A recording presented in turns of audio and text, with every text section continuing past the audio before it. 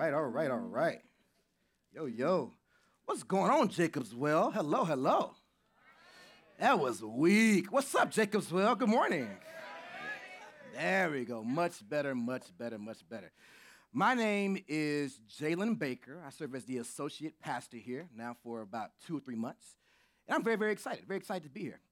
So, church, we are still in our Faithful to the Core series. And we have come to the core identity of seeking justice and mercy. Seeking justice and mercy. This core identity for us has actually been really important because over the last 3 years, we've been trying to clarify what this identity actually means for us as a church.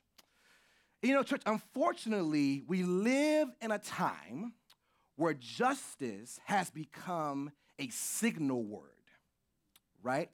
It's become a category that can box you into a political party, a political group, a woke group, a non-woke group. And here at the Old Jacob's Well, we're interested in justice becoming a biblical category, a biblical word, right? What does God have to say about justice? Where is his heart on this? And where his heart is, ours will be also, right? So that is what we're after here. So y'all got me for 2 weeks. It's a back-to-back.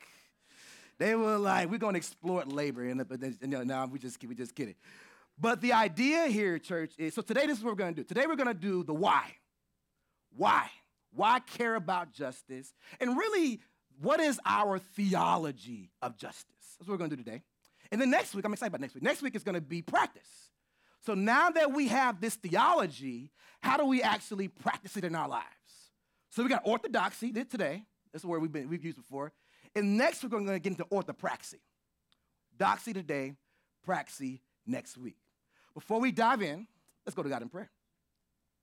Dear Heavenly Father, thank you so much for the gift of your word. Thank you, God, for revelation. Thank you, God, for clarity. And Lord, this morning, as we go into your word, into this very weighty topic, God, I pray that you can clear our hearts, clear our minds to receive.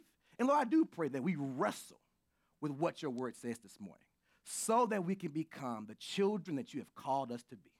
In Jesus' name we do pray, amen. Amen. So I want to start with this quote that Scott's been using throughout this series from Alistair McIntyre. So he says, I can only answer the question, what I am to do, if I can answer the prior question of what story or stories do I find myself a part. So when it comes to justice, church, I find that we jump immediately to how are we supposed to do it? What am I supposed to do? Right? And we skip this step of actually, before I get to the how or the what, I need to answer the question of why. And I love this quote because Alistair says that one of the main ways we understand the why is by paying attention to what story we're a part of. So this morning, we're going to go through the biblical story and understand how justice plays a role in the Bible. And that's going to be the broad story of how we answer the question what and how next week. So what is our foundation? Our foundation, next slide, Tim, is this. The Imago Dei. This is a Latin phrase that is translated the image of God. So Chelsea read this morning for us, Genesis 1, 26 to 28. God said that I'm going to create humanity in my image. Now, here's what I love about this. So in the ancient Near Eastern context, when the Bible was written, right, there were other surrounding communities and cultures that also had their own creation myths. The so-called gods of these other cultures created people to just work. They were honestly just slaves, right? But Israel's God does something radically different. When he creates humanity, he says that I'm going to create humanity in such a way to where they're going to resemble me. I'm going to make them in my likeness. I'm going to make them logical beings, capable of making moral choices. I'm going to make them in a way that they can love one another and be in right relationship with one another. He makes humanity in a way that resembles himself. Radical idea. So humanity were not tools or chess pieces in the world. No, humanity had a distinct design and purpose. God created us in his image. And what this means for us is this. This means that since God saw fit that we exist, saw fit that we be put on this earth, all of our lives has inherent dignity, worth, and value. Inherent dignity, worth, and value. Now, the Bible continues on, and something goes terribly wrong. God created humanity in this way, but then sin enters into the picture. As we keep reading the Genesis narrative, we understand that our forefather and foremother Adam and Eve committed sin, and because of their decision, sin enters into the world. And now that sin is in the world, we now live in a broken creation, a broken world. And now that image that God created us in has been distorted. It has been distorted by sin that is within us that causes us to rebel against the natural order of things of how God intended. But just because our images have been distorted does not mean it cannot be restored. It is not the end of our story. And one of the primary ways I would say that our image has been distorted throughout all of human civilizations since the beginning of time is through injustice. Injustice. The belief that I am better than somebody else because of anything. Race, gender, class, anything. We come up with reasons to say that I am better than so that we can feel better about ourselves. Right? This is the story of humanity. And because of this, unjust systems are created to substantiate that claim. Now, the question becomes, what is God's response to this? How does God call us to live in such a world? But I want to start there. The Imago Dei. The reason we care about justice is because we care about restoring the dignity and value of people in our communities in this world that has been distorted because of injustice. We do not believe that someone is lesser than or inferior because of anything.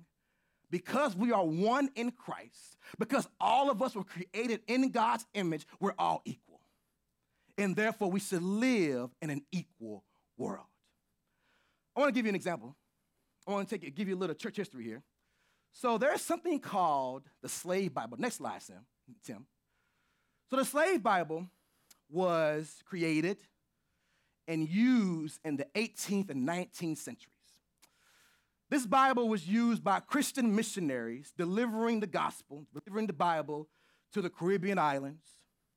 And what was interesting about this edited version of the Bible is that they did not want to incite rebellion or they did not want to incite rebellion or any kind of revolts among enslaved people. So they took things out of the Bible, like Exodus. Right? Like Galatians, like the passage in Galatians. There's no Greek, there's no Jew, there's no slave, there's no free. Right? Literally. They took these things out of the Bible to substantiate that you are a slave because God said you're a slave. Right? But it was a lie. So enslaved people, even in this country, would receive this Bible. And they would emphasize enslavers, Ephesians 6, slave, obey your masters. Do your thing. This is your natural position. But oh God, in his infinite wisdom, there was a flaw in the design of this plan. Can I tell you what it is? Next slide, Tim. They forgot to take out Genesis 1. They didn't take out Genesis 1, y'all. So when they were reading the Bible to these enslaved people, they read Genesis 1. And these enslaved folks were like, wait a minute. This is fascinating. So this God that you say is the most powerful being in the universe, this God that you say is the ruler of all things, you're reading Genesis 1 to me, and you're saying that this God created all human beings in his image?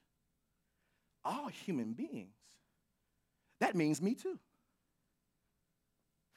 So what enslaved people began to see through the lie. This is not the whole picture that you're giving to me. There's something off with this, right? What I love about this, too, is that enslaved people began to affirm their own human dignity through the lens of the Bible. And in this country, I want to share this with you. In the 18th and 19th centuries, enslaved people would escape into the woods, and they would hold secret prayer meetings. These secret services would come to be known as the invisible institution, because enslavers understood that when enslaved people understood what the real Bible actually was, they would have the audacity to claim that they are full human beings worthy of equal rights with us. And we can't have that. So the enslaved would escape into the woods, and they would pray, sing, and preach the true Bible that they were hearing, and they would have their dignity affirmed in their own space. And they did this under consistent threat of being beaten, flogged, killed at times. But they were also saying that it's worth the risk, because we live in a world that spells out with brutal clarity that we are worthless human beings, and we know this is not so. So therefore, we need to create a space where we can hear the true nature of the gospel, the true words of the Bible, so that we can affirm that we are somebody, even though the world says that we're not.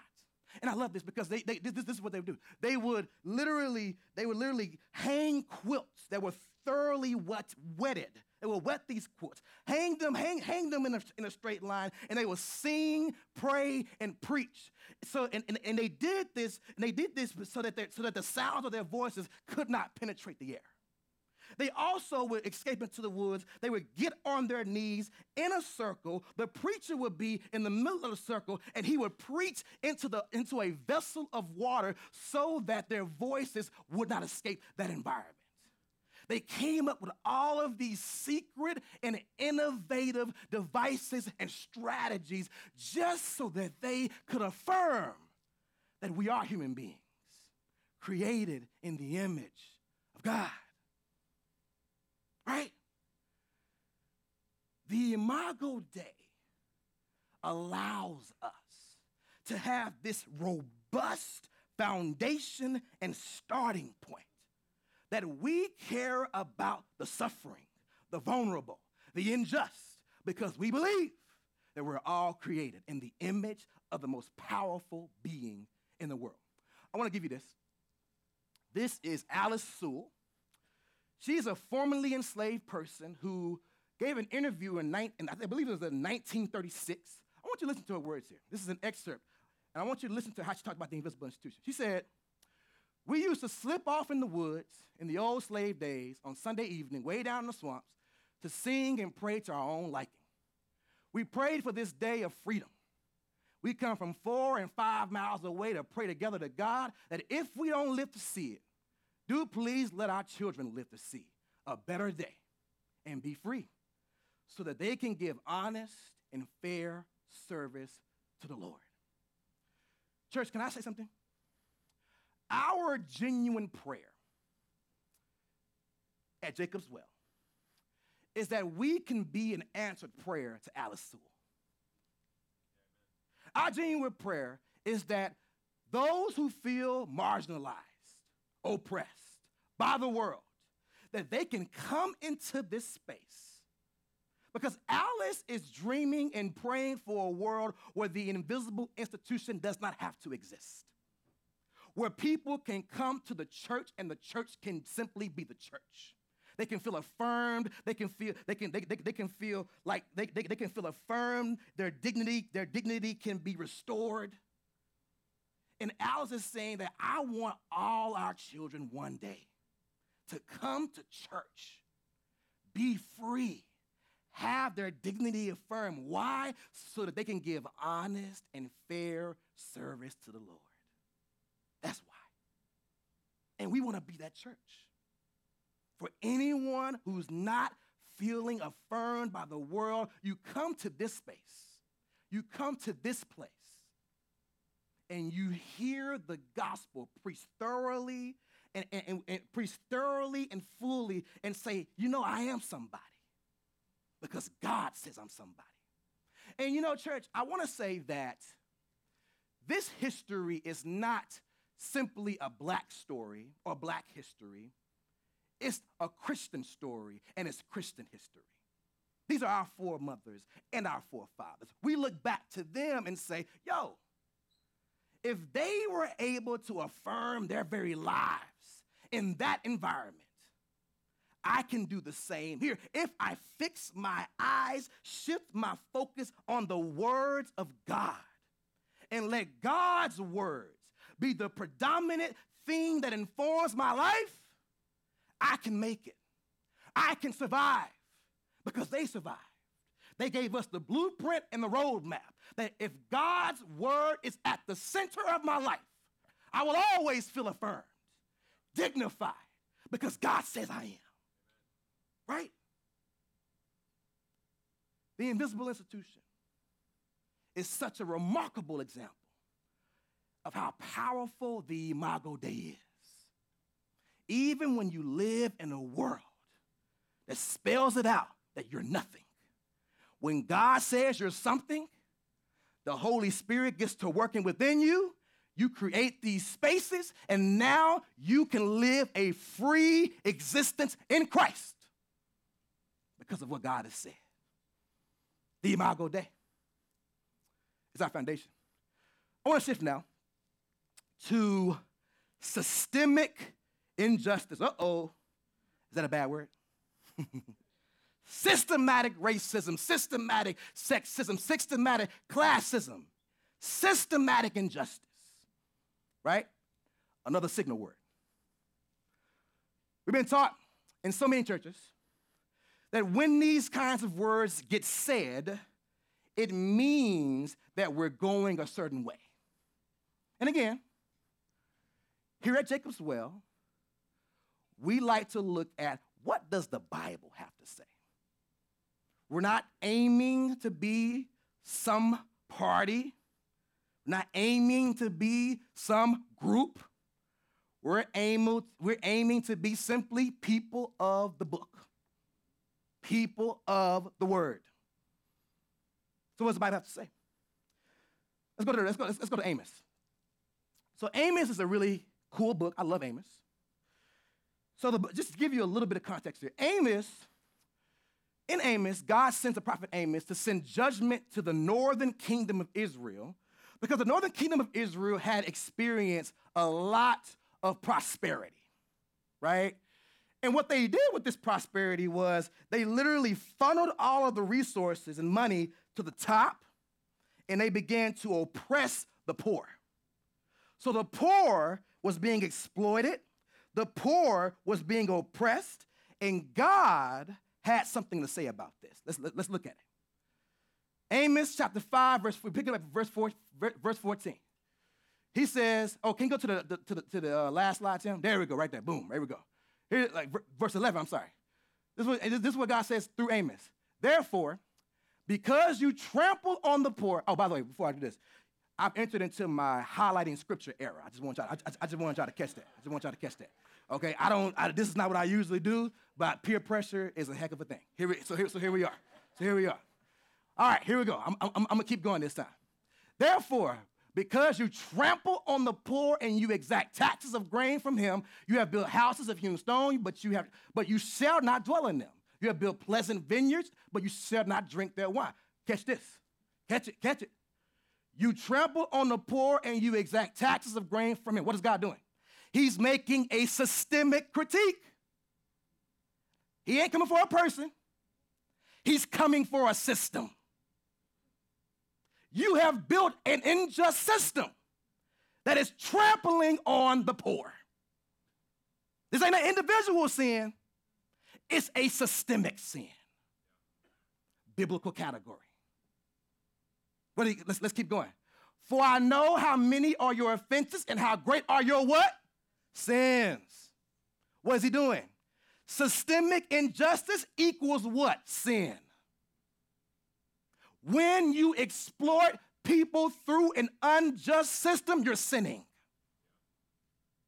Spiritual category. Not a political category. Not a social category. Spiritual. Why is it spiritual? Let's keep going. There are those who oppress the innocent, take bribes, and deprive the poor of what? Justice in the courts. Another system. There go one more system. God ain't playing with y'all. Therefore, the prudent will keep silent in such a time, for it is evil time. So those who want to speak up, those who want to actually want to wage a systemic critique of the society, they keep silent. Because when they speak up, they are silenced. They're silenced. Right? Let's keep going, Tim. Next one. Watch this. Seek good, not evil, that you may live. Oh, I love this here. I love this. I love this. Can I tell you why? God is saying, see, what I love about the gospel and the Bible is that Jesus, the Son, God, the Father, always challenges our notions of what it really means to experience true life. He challenges our notion of what it means to really be alive. He's saying, you think you know how to be alive, but I really know. Why? Because I created you in my image. And God is saying that you will not live a full life as long as you are committing injustice. It's bad for your soul. It ain't good for you. It may be good for your pocketbook. It may be good for your selfish pride, but those things fade away. But my word stays true at all times. Seek good, not evil, that you may live. Therefore, the Lord will be with you, just as you say is God ain't playing. You say I'm with you. I ain't really with you because you're doing evil things. Let's keep going. Hate evil. No, I'm sorry. Go back to him. Go back. I won't finish this yet. Go back to him. Hate evil, love good, maintain justice in the courts system. I gotta keep saying it. I ain't making it up. System. Perhaps the Lord God Almighty will have mercy on the remnant of Joseph. All right, y'all. If y'all thought that was intense, baby, you ain't seen nothing yet. You ain't seen nothing yet. Y'all ready? Let's go, Tim. I despise your religious festivals. Your assemblies are a stench to me. Y'all better stop playing with God. I hate it. Even though you bring burnt offerings and grain offerings to me, I will not accept them. My God. Though you bring choice fellowship offerings, I will have no regard for them. I love this one right here. The noise of your songs. Y'all can't sing. Y'all sound awful. Y'all sound like Alicia Keys at the Super Bowl. Cracking up. The noise of your song. Sorry, Alicia, I didn't mean to do that to you. I'm gonna sing you a cough drop. The noise of your songs. I will not listen to the music of your hearts. I had to put a little joke in there because we've been intense. But do y'all see this? God hates injustice. Can I be clear? He hates systemic injustice. So when you hear us say systemic injustice, We ain't talking about no MSNBC political poll. We ain't talking about no Democratic woke signaling. We talking about the Bible. We're talking about a God who looks out on his creation and he does not like it when his children are deprived of justice. He hates it. He hates it. It is a stench to him. And he goes so far to say that when you gather in spaces like this and you practice injustice, it means nothing. It means absolutely nothing. I want y'all to hear these very emphatic terms because this is why, as a church, we feel it is important for us to have a robust theology and practice of justice. Because we want our hearts to be where God's heart is. And this is where God's heart is. This is where it is. Now, he does end on a high note, like he usually does. Next slide, Tim.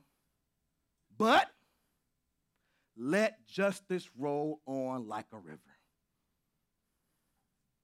You are my people. You know who I am. You know what I'm about. I delivered you from Israel. Now, I delivered you from Egypt. I delivered you from Egypt. So you know justice. You know what it feels like to be exploited. So I need you to embody the practice that I had with you. Let justice roll on like a river, like this one too. Righteousness, like a never failing stream. You know I like righteousness? God is saying that righteousness, holiness, to live a righteous lifestyle, to live a holy lifestyle, is to embody justice. Right? Again, spiritual categories. I want you to see how God is collapsing these things. These are not separate things to God. They're all spiritual. They're spiritual. Righteousness, holiness equals the embodiment of justice. Right? The embodiment of justice. I want to take you to a quote here. This is Dennis Edwards. He's a wonderful New Testament scholar. I want to read this for us. I think Dennis captures something that we all can put our finger on in some ways. Listen to what he says. He says that we've been taught that sin's enslavement was evident only in our shortcomings, our failure to measure up to a holy standard because we keep missing the mark. I'm sorry. This sound familiar? This is what we grew up with, right? What is sin? Missing the mark. It's very individualized, right? Sin is very individual, personal. I'm failing. I'm flawed. Me. Sin is individual. And here's the thing, it is. It definitely is. So we're gonna keep reading Dr. Edwards. He says, but sin is more than this. It goes beyond our personal failures and shortcomings. Sin is an all-encompassing, cosmos permeating, creation destroying force animated by Satan. Sin is the evil that infiltrates the entire world. It energizes oppressive structures like fascism, racism, and patriarchy because sin in all its evil ways enslaves humanity, which is why humanity needs a savior that can set them free. You see why it's spiritual now? So when Jesus comes to set us free from sin, he's coming to set us free from that rebellious thing that causes human beings to oppress other people. Broken systems are created by broken people. So therefore, broken people need to be saved. And the Savior is Jesus the Christ.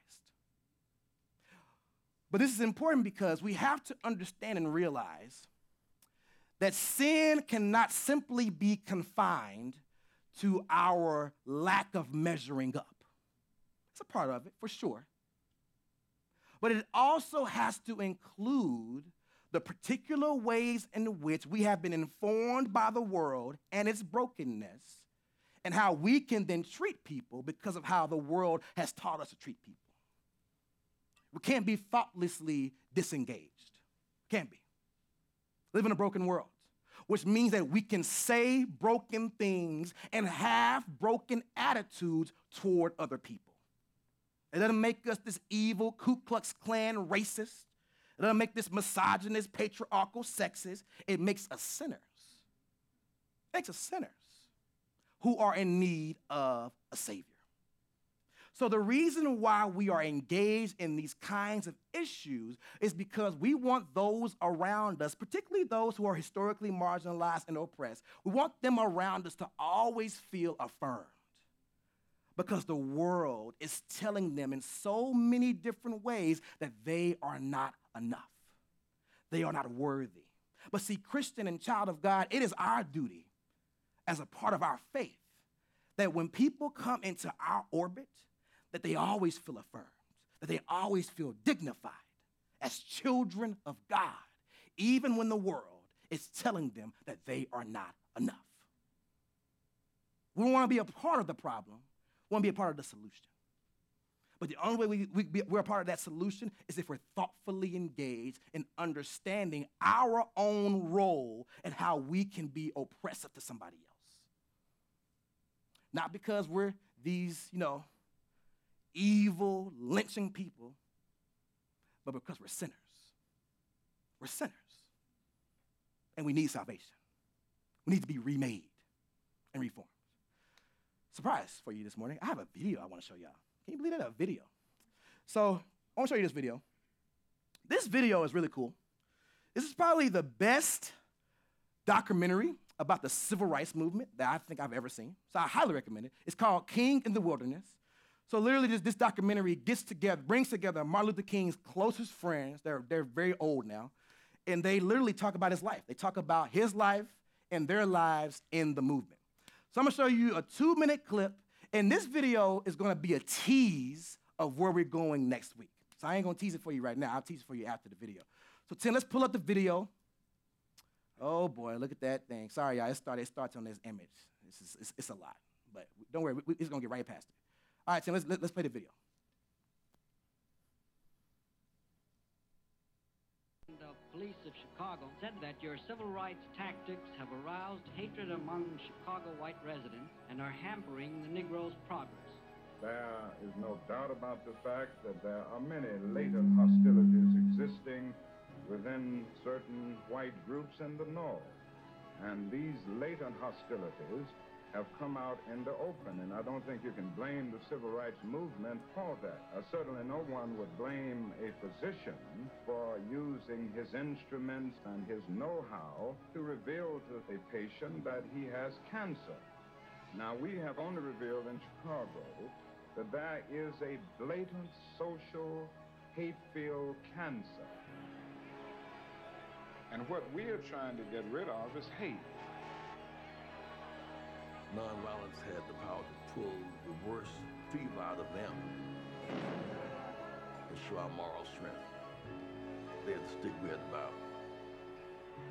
I remember this one young lady came up to Dr. King just spitting in his face, calling him all kinds of names. And he said, you're much too beautiful to be so mean. Why don't you go home and act like adult people? And when we came back through there, she came out of the crowd again and went up to him and said, I'm sorry. I never should have been so rude. The nonviolent approach is radical. Radical enough to believe that under the worst conditions, there's hope. It's radical enough to believe that people who display some of the most insensitive kind of attitudes can be changed. The ultimate goal is to win your opponents over. So you had to psychologically disarm them. You confront your opponent, and you look your opponent in the eye so they will not see you as a target, but as a human being. So you are forcing your humanity on them. Mic check. We back? We back. Check this out, church. So I love Jesse Jackson at the beginning of that video. He says that Nonviolence, right, brought the worst out of them while we got the chance to demonstrate our moral strength. They had the stick, we had the Bible. Our weapon against hatred was the Bible and not a stick.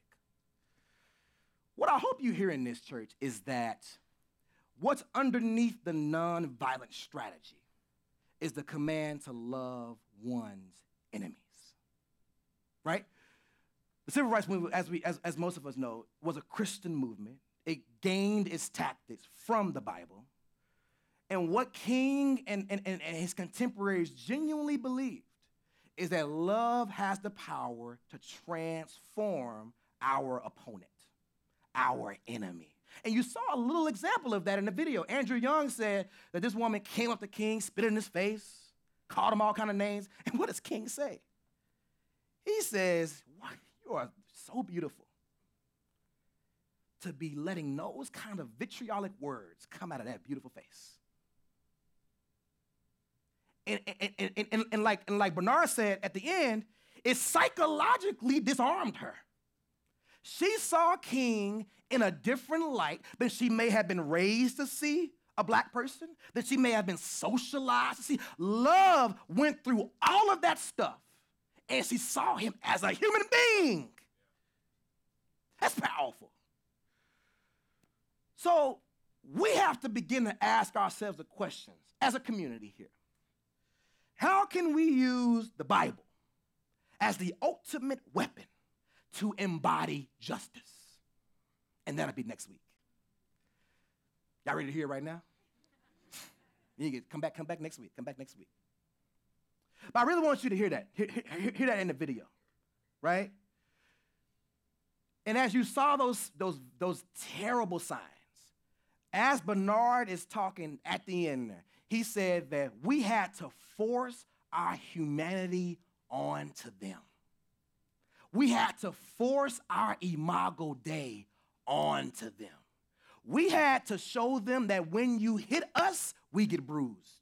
When you stab us, we bleed. When you punch us, we get a black eye. We're human beings. And we're not going to fight you back because we want you to see that when you terrorize a human being, it has the most terrible effects on that person. And our prayer is once you see that, you will see what you're doing to a fellow human being. They had the stick. We got the Bible. Next week, we're going to think through our practice, right? Now, just to put you at ease, we ain't going to ask you to be the civil rights movement. We ain't going to ask you to march in the streets. We ain't going to ask you to wage a revolution. We're going to simply ask you, think about where you are in your life, the communities that you are a part of, where you go, and we're going to ask you to think through how can you, where you are in the sphere of influence that you have, embody justice. We're going to give you categories for this. We're going to give you examples of this. And our prayer next week is that you're going to go home today and next week, quite honestly, and really think through, how can I embody the Bible? How can I embody what God calls me to do in this particular area of my life? An area that helps me achieve holiness and righteousness. As the worship team comes back up. Our prayer today is that we have illuminated with crystal clarity that justice is a biblical category, and that since it is a biblical category, we're called to embody it in many ways. So we're going to come now to the table. And you know, the table where we receive the Lord's Supper is one of the ultimate demonstrations of justice. Jesus took upon himself our sins, our debt, and says that they cannot overcome this obstacle on their own, so I will do it for them. He took on an injustice so that we could live in a just world, spiritually. And today we remember that. We remember that when Jesus goes to that cross, his body was broken for us. We remember that when Jesus goes to that cross, when they stabbed him in his hand and stabbed him in his feet, his blood was poured out for us. Body broken so that we can endure and navigate a broken world. Blood was poured out so that we can be washed of our sins and live a true and genuine Christ-like lifestyle, fully and boldly. So we come to remember this glorious sacrifice, a sacrifice that puts us and lands us here, and without it, we would not be here. So there is a gluten-free option in the middle here, and there's regular options on the right and the left. We ask you to come now, and the scriptures are very clear that if you're not a Christian, don't participate in this sacred ritual that we all partake in as children of God and as followers of Christ. So we come now, and before we come, I'm gonna lead us in prayer. God, thank you so much for your word, for the gift of your word, for the revelation of your word. And Lord, we genuinely do pray that you teach us your ways, teach us your principles, teach us your words, God, so that we can embody you and what you stand for, fully, authentically, and boldly. God, we can't say enough how much we need you. We're desperate for you. We yearn for you. And without you, we're absolutely nothing. So God, we come to the table, and I pray, God, that you just lead us in our thoughts, lead us in our worship, lead us as we reflect, so that we can truly leave this place thinking about how can we become more diligent seekers of you. We need you, God. In Jesus' name we do pray. Amen.